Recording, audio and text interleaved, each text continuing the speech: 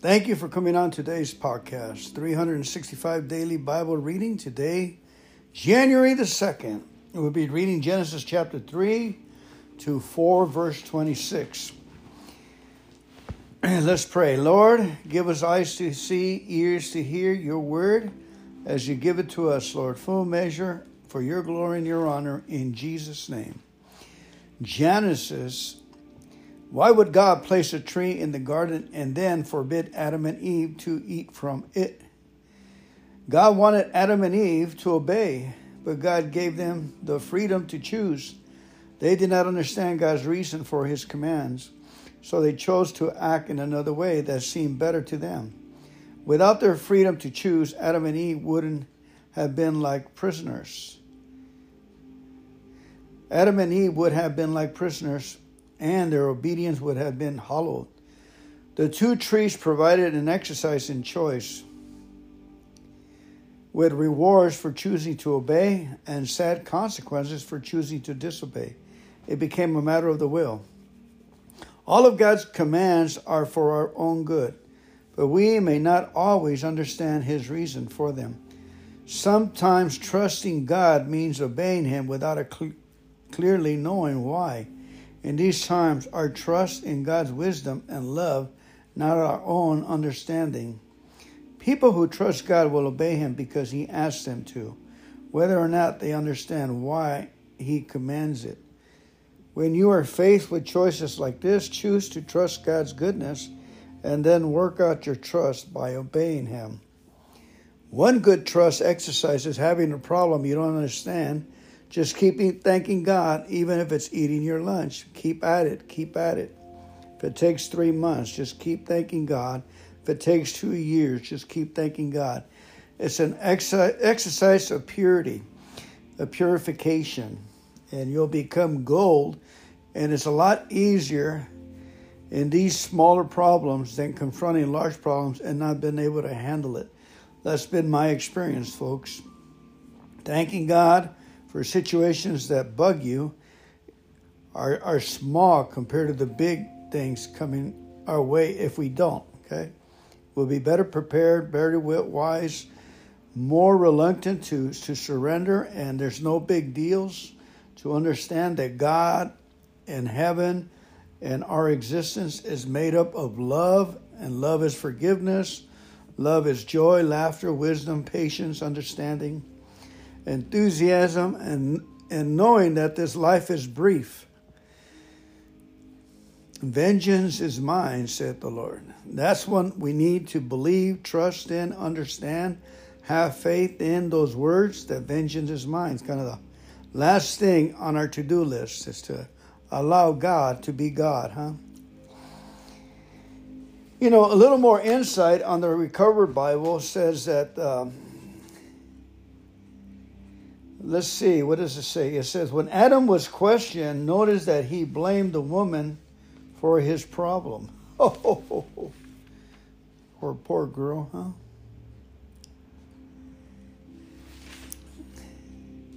It was an ideal situation, a man and his wife living harmoniously together in a lush, beautiful garden that God had created for their pleasure. They had enjoyed a perfect relationship with God and with each other. But when Adam and Eve gave in to temptation, they overstepped their God-given boundaries and plunged the human race into sin. Harmony was broken. Shame and guilt penetrated their lives and created an invisible barrier between them and God. The consequences of their disobedience and lack of self-control are with us to this day.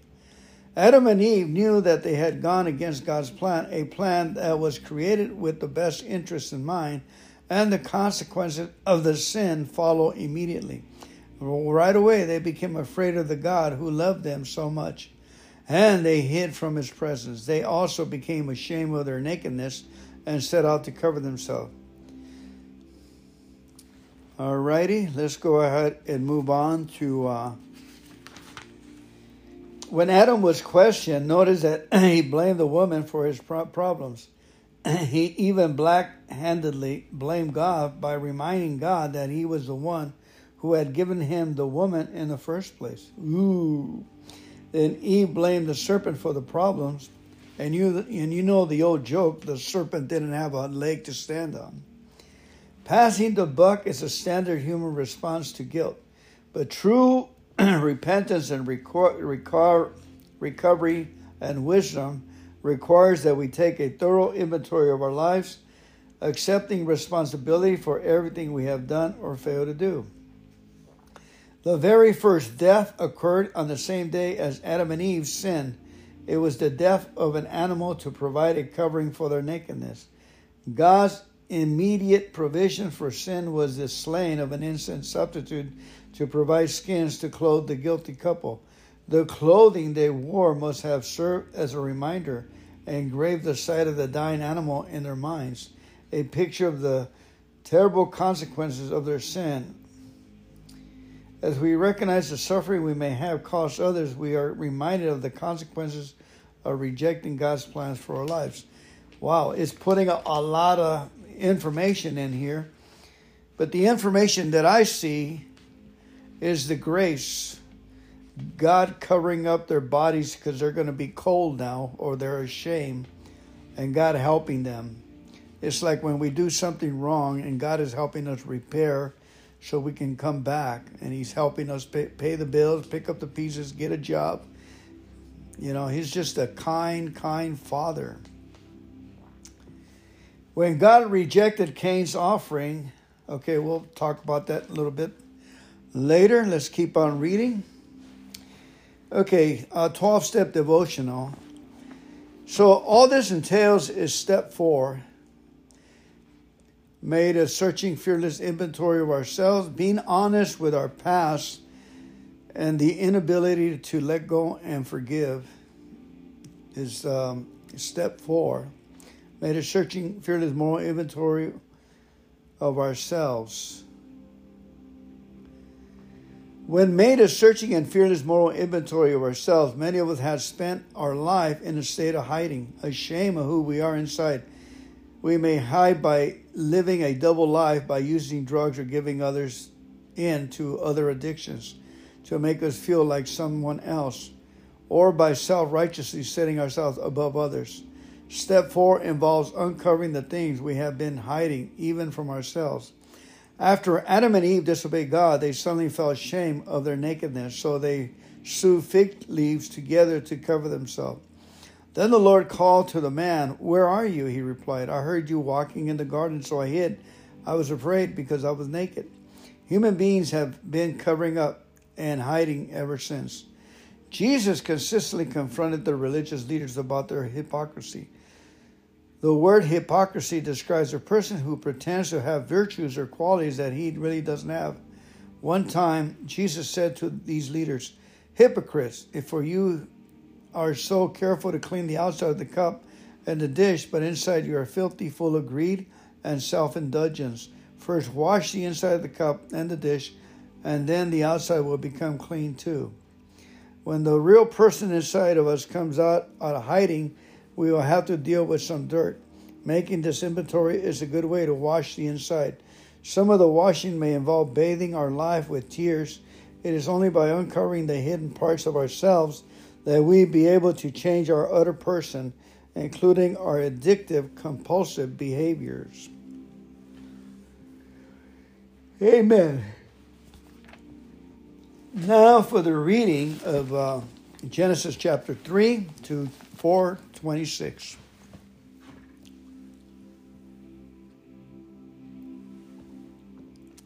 The serpent was the shrewdest of all wild animals. The Lord God made one day.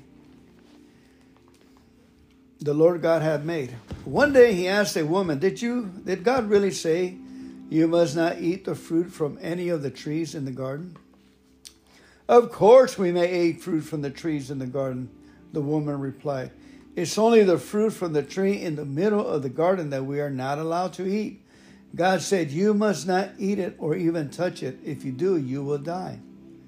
You won't die, the serpent replied to the woman. God knows that your eyes will be open as soon as you eat it, and you'll be like God, knowing both good and evil. The woman was convinced. She saw that the tree was beautiful and its fruit looked delicious. and she wanted the wisdom it would give her.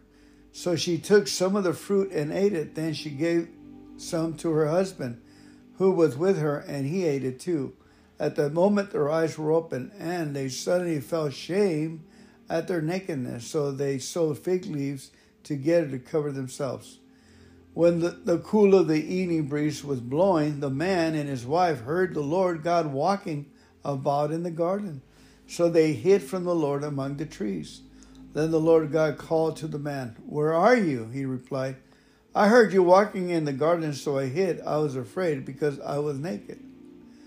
"Who told you that you were naked?" the Lord God asked. "Have you eaten from the tree whose fruit I command you not to eat?" The man replied, "It was the woman you gave me who gave me fruit to eat, and I ate it." Then the Lord God asked the woman, "What have you done?" "The serpent deceived me," she replied. "That's why I ate it." Then the Lord God said to the serpent, "Because you have done this, you are cursed more than all animals, domestic and wild. You will crawl on your belly, groveling in the dust as long as you live, and I will cause hostility between you and the woman, and between your offsprings and her offsprings. He will strike your head, and you will strike his heel." Then he said to the woman, "I will sharpen the pains of your pregnancy, and in pain you will give birth, and you will desire to confront your husband, but he will rule over you."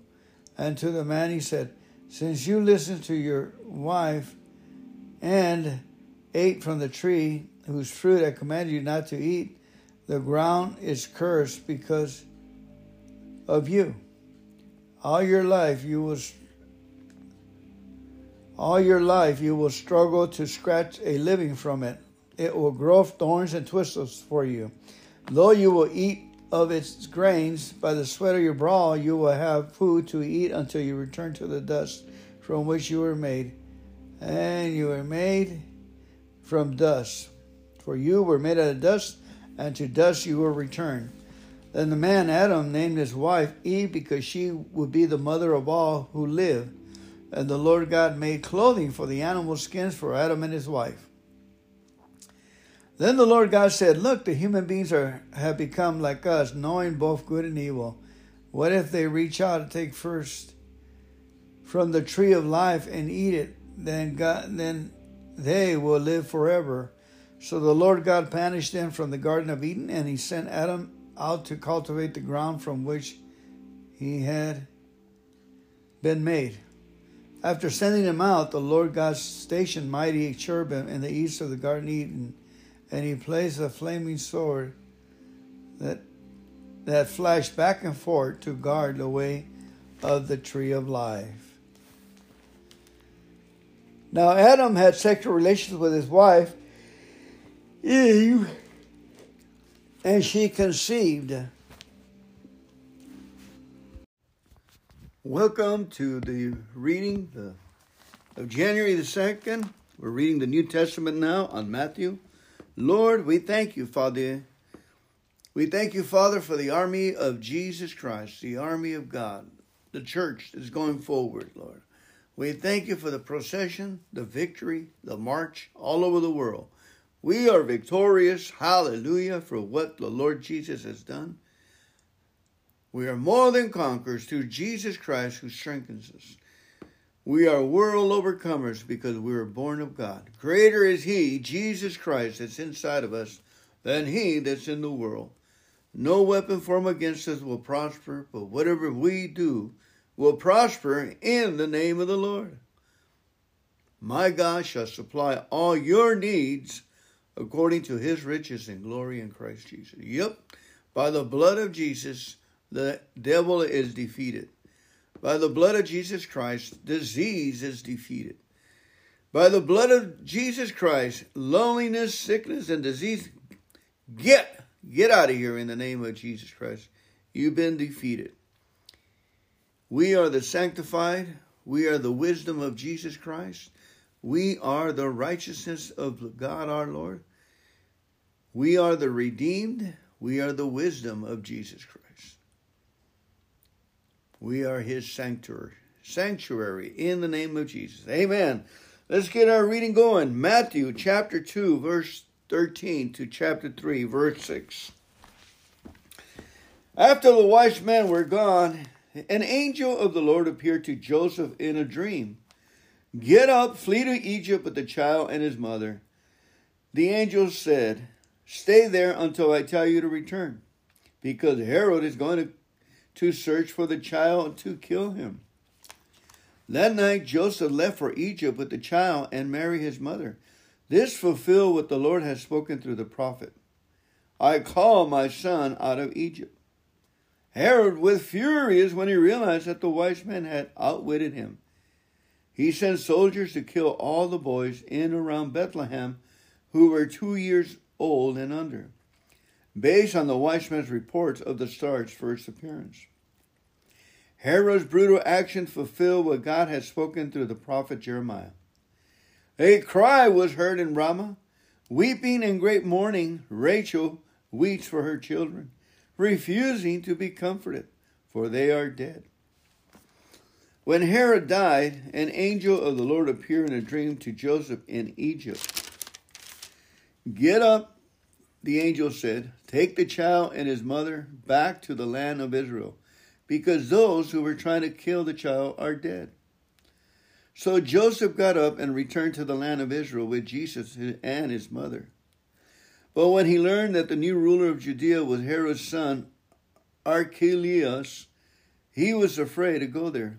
Then, after being warned in a dream, he left for the region of Galilee. Interesting that he was warned again in a dream where to go to Galilee. So the family went and lived in a town called Nazareth. This fulfilled what the prophet had said. He will be called a Nazarene. Wow. In those days, John the Baptist came to Judean wilderness and began preaching. His message was, repent of your sins and turn to God, for the kingdom of heaven is near. The prophet Isaiah was speaking about John when he said, he is a voice shouting in the wilderness, prepare the way for the Lord's coming, clear the road for him. John's clothes were woven from coarse camel hair, and he wore a leather belt around his waist. For food he ate locusts and wild honey. People from Jerusalem and from all of Judea and all over the Jordan Valley went out to see and hear John. And when they confessed their sins, he baptized them in the Jordan River. Note. In Matthew chapter 2, this was the second dream or vision that Joseph received from God. Joseph's first dream revealed that Mary's child would be the Messiah. Matthew chapter 1, 20 to 22, 21.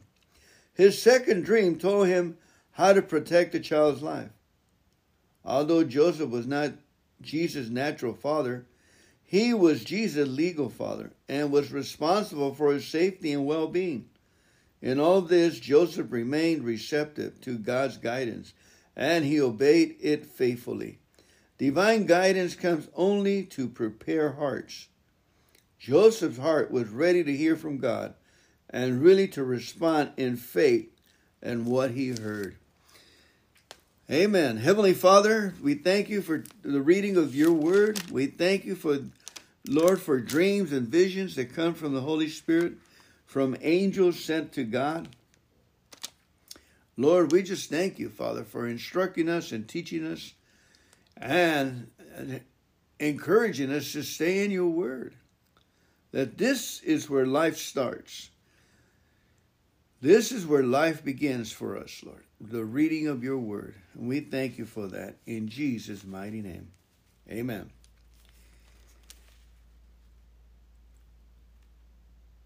More to come on Matthew.